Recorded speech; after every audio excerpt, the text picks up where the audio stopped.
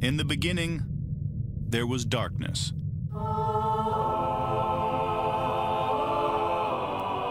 Then, there was Paul Brown. Paul Brown transformed the game. Hello, Paul Brown here. Welcome to the first ever International Browns podcast.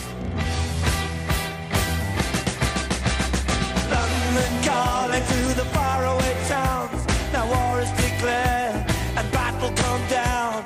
Good morning, Cleveland. I'm here with my co-host, Iain Wright. Right, Iain, how are you, sir?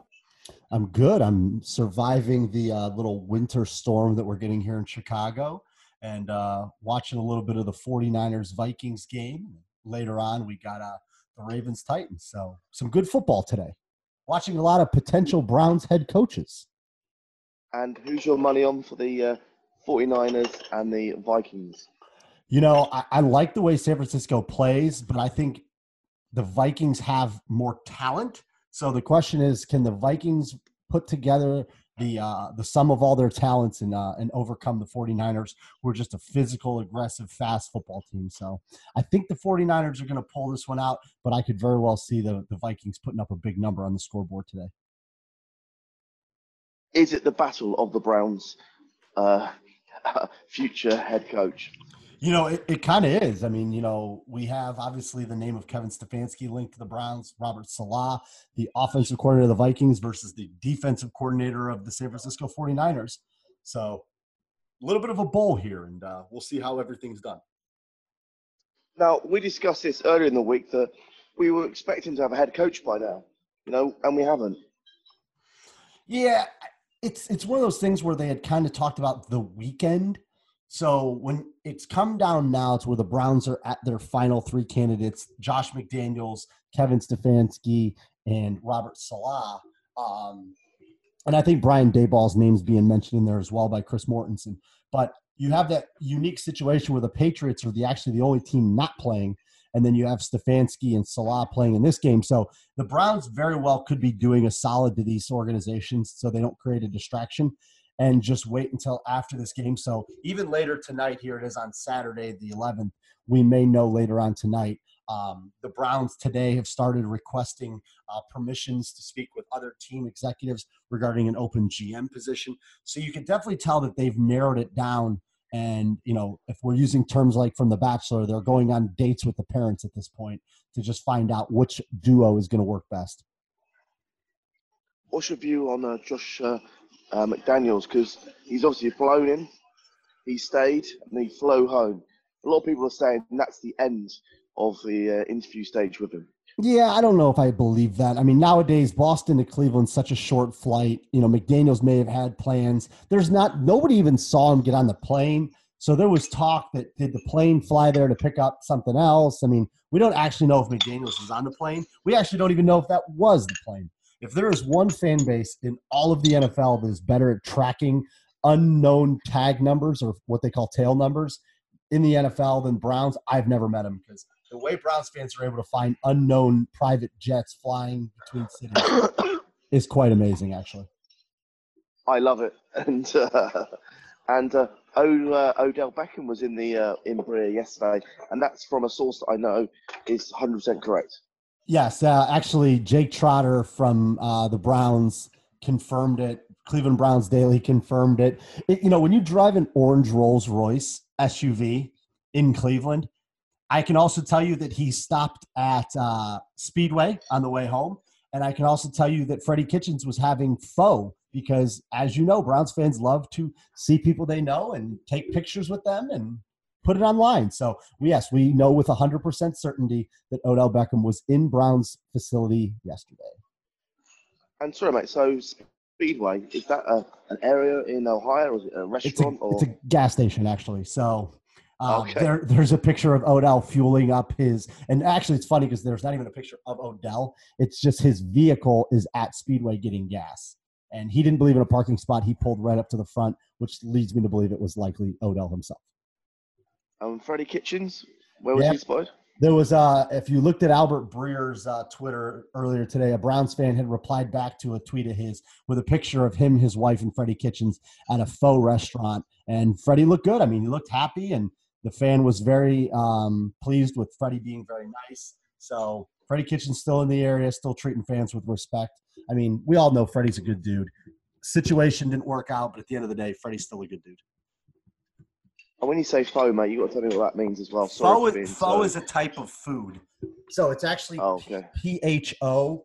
I'm not going to lie. I don't have exact, I don't eat pho. I know the fiance does, but I do believe it's something to do with a broth of an Asian cuisine mixed with different noodles and stuff. So I'm sure you'll see it out there in Vegas, which you've been in Vegas for 5 days. I'm surprised you're speaking as clearly as you are. Well, I must admit the podcast has not been so daily over the last few days. I've been working very long hours, early starts, late finishes, lots of client meetings, and I am done. I don't want to come back to Vegas in any rush. I am at least a year done. A year, but just shout out, I met some great Browns fans over the week. We met some fans last night, did some Jaeger bombs, did some shots. This morning, Greg picked me up 8:30 from the Golden Nugget, and we drove all the way down to the Hoover Dam, which was an amazing experience. Something that I never thought I was scared of, which was height. Being 900 feet up on a bridge, I started freaking out halfway through. So, maybe I've got vertigo. I don't know about vertigo. Maybe you just have a little bit of soiling in the pants from being up there. So now it's funny because a couple weeks ago when you were in Chicago, you did the Tilt, which is, for those that aren't in Chicago, the John Hancock building, which is on the north side of Chicago, has an ability for you to get in there and it tilts 30 degrees off of the building. So you are staring directly down. So that didn't bother you? Nothing at all bothered me. That was fine.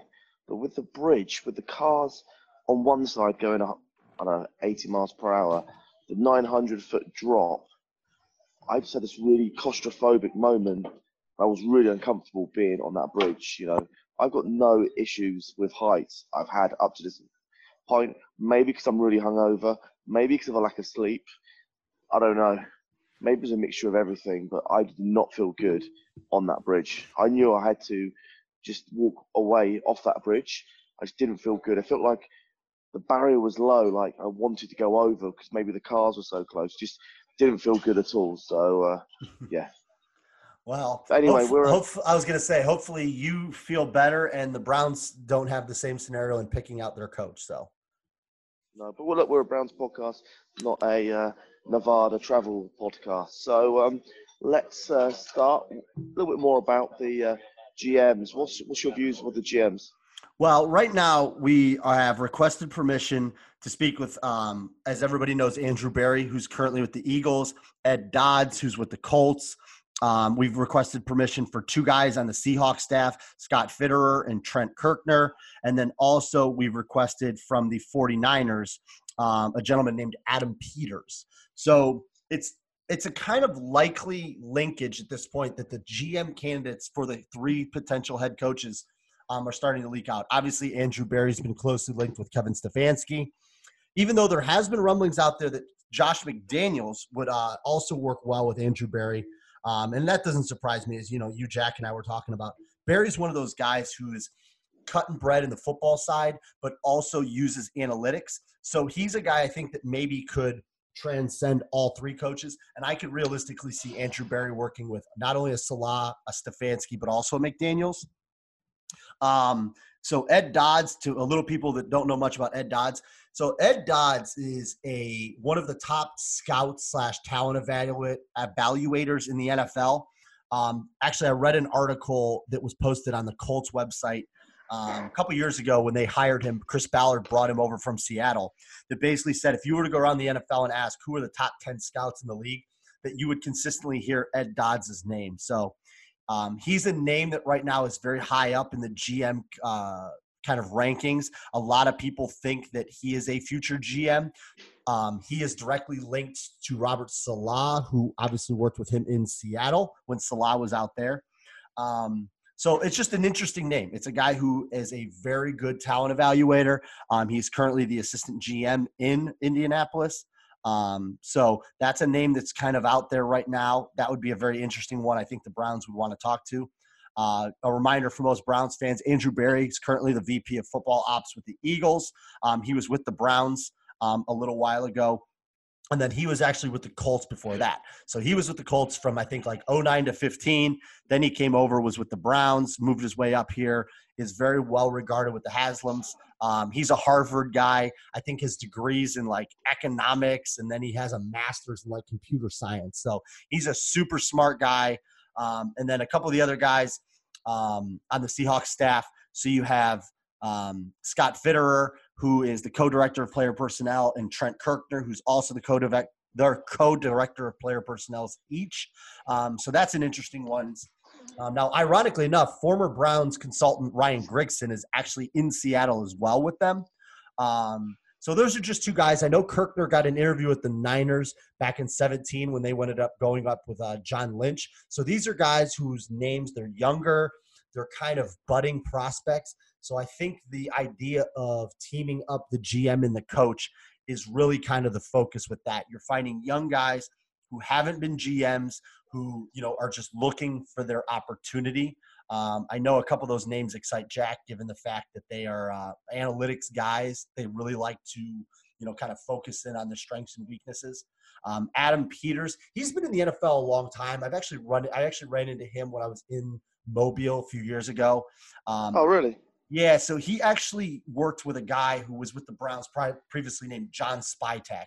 So John Spytek went over to the Broncos, and Peters actually worked for him in Denver. So in 2014, I remember meeting him with Spytek. Nice guy. He's currently, I think, the VP of player personnel in San Francisco. So, a lot of talent out there, and I think the Browns are just really trying to find that duo of head coach GM that they can really kind of monopolize off and start building this roster. Because as we know, the Senior Bowl is a couple weeks away. The Combine's not that far away. A lot of decisions have to be made on contracts here within the next about 8 weeks. So, I think the Browns may start putting all the pieces together tonight. And I wouldn't be shocked if Paul DePodesta and staff are working into the wee hours of the morning and we hear something probably, I would say, within the next 24 hours. That's just my guess. Yeah, and this is quite an interesting thing, and very unlike myself, Ian, I could actually use some of my career talent of search. My background is executive search headhunter for 14 years, and my view is these things don't just happen overnight. Obviously, NFL's a different beast, but if you were looking for an executive for a large organization, it's 3 to 6 months to find the right person. Oh, absolutely. And if you think about it, and people are kind of knocking the Browns, but if I want to interview the VP of player personnel for the Niners, or I want guys with the Seahawks, they have games. Like Kevin Stefanski has had a job. Like the Browns flew to Minneapolis and got a short amount of his time because he's working. He has an obligation to the Minnesota Vikings. Robert Saleh has an obligation to the 49ers to do his job. If we're talking to coaches and we need information or follow-ups, it's not like you can just call these guys up and be like, hey, Kevin, what's going on? Oh, just hanging out, sitting here, at Taco Bell. These guys are working. They're putting in 18, 20-hour weeks or days for a playoff game. So, the fact that the Browns haven't been able to lock this down tells me that Paul DePodesta is doing a serious vetting job of what he needs to do.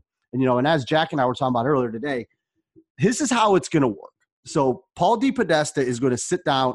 Likely this already happened, and you can feel free to chime in with your background. Haslam meets with Podesta and says, these are the qualities I'm looking for in a candidate. This is what I want. So they agree on a set of parameters. And then DePodesta is going to run the search process and say, okay, these are the factors that Jimmy has valued the most, so that's what I'm going to look for.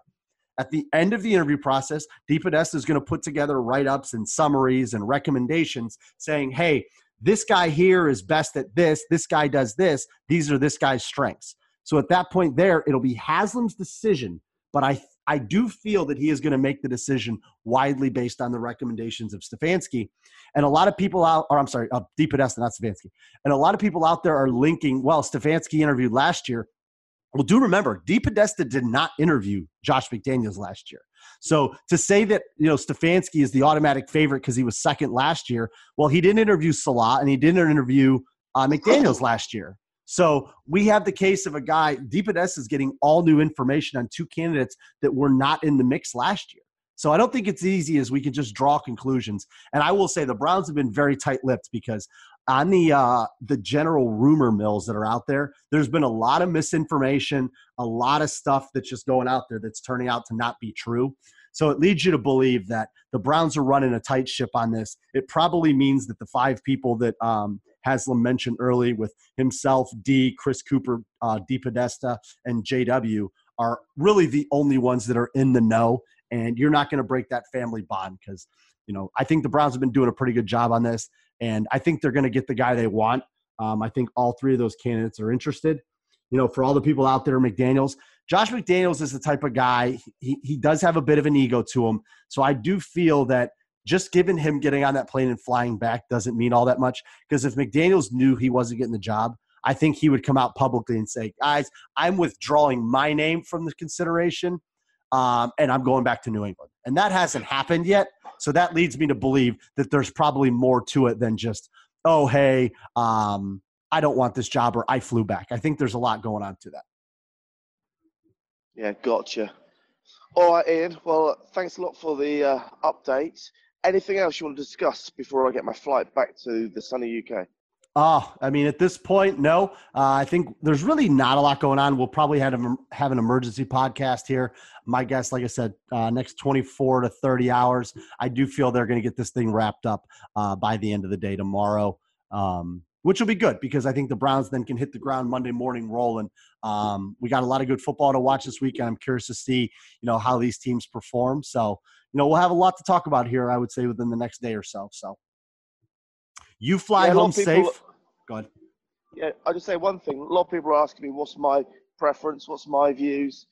Well, it's quite simple. My answer is that I wanted Hugh Jackson. I wanted Freddie Kitchens. So I think this time I'm just going to be quiet and just see what happens.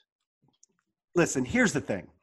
We're not in the head coaching interviews. We can sit there and assess how these guys do as coordinators. But again, I've said it over and over again. Just because Robert Saleh was, not very good as a defensive coordinator for 2 years, and then all of a sudden this year he is a good defensive coordinator. A lot of that is dependent on the talent on the team.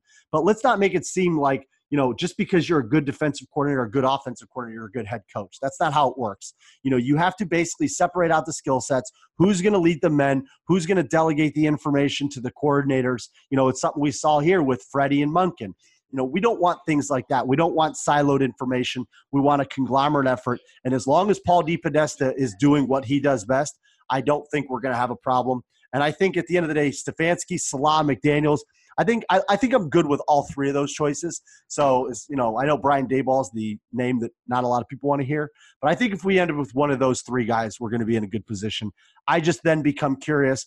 If it's McDaniels or Stefanski, who's going to run the defensive side of the ball? And if it's Salah, who's going to run the offensive side of the ball? Because if you come to me and say, I'll give you Salah leading the team, and then I'm going to have Mike McDaniel or Mike LaFleur on offense and say like Wade Phillips on defense, well, that's a pretty damn good package. So, a lot of times we evaluate the head coach solely based on just him. But I think a lot of times DePodesta and Haslam are going to look at who's going to be your staff, because we ultimately want a good coaching staff, not just a head coach with a bunch of guys underneath him that don't know what they're doing. All right, Ian. Well, look, Ian, awesome podcast. Where can people find your details? Ian19 on Twitter. If you have any questions about the GM candidates, let me know. Shoot me a note. Jack and I have been going back and forth on the side about some analytics stuff. So, we will hopefully know a little bit more. But if you have any questions, hit me a line. I'm always available. I'm just going to finish up by saying, wow, America, I love you. I miss you. I think I'm going to be back probably May, June time. Where, I don't know, but I'm going to have a little break for a few months, stay in London, and then come back soon. So go Browns. Let's get this right manager and GM, and let's move from there. Oh, P.S. Manager means head coach to me. Sorry, I keep saying manager as a same difference. So, well, yeah, some people could be a bit upset about that. But They'll anyway, go Browns. Go Browns and fly home safe. And we look forward to, catching up here in a day or so when we get a coach and you get back in London ground.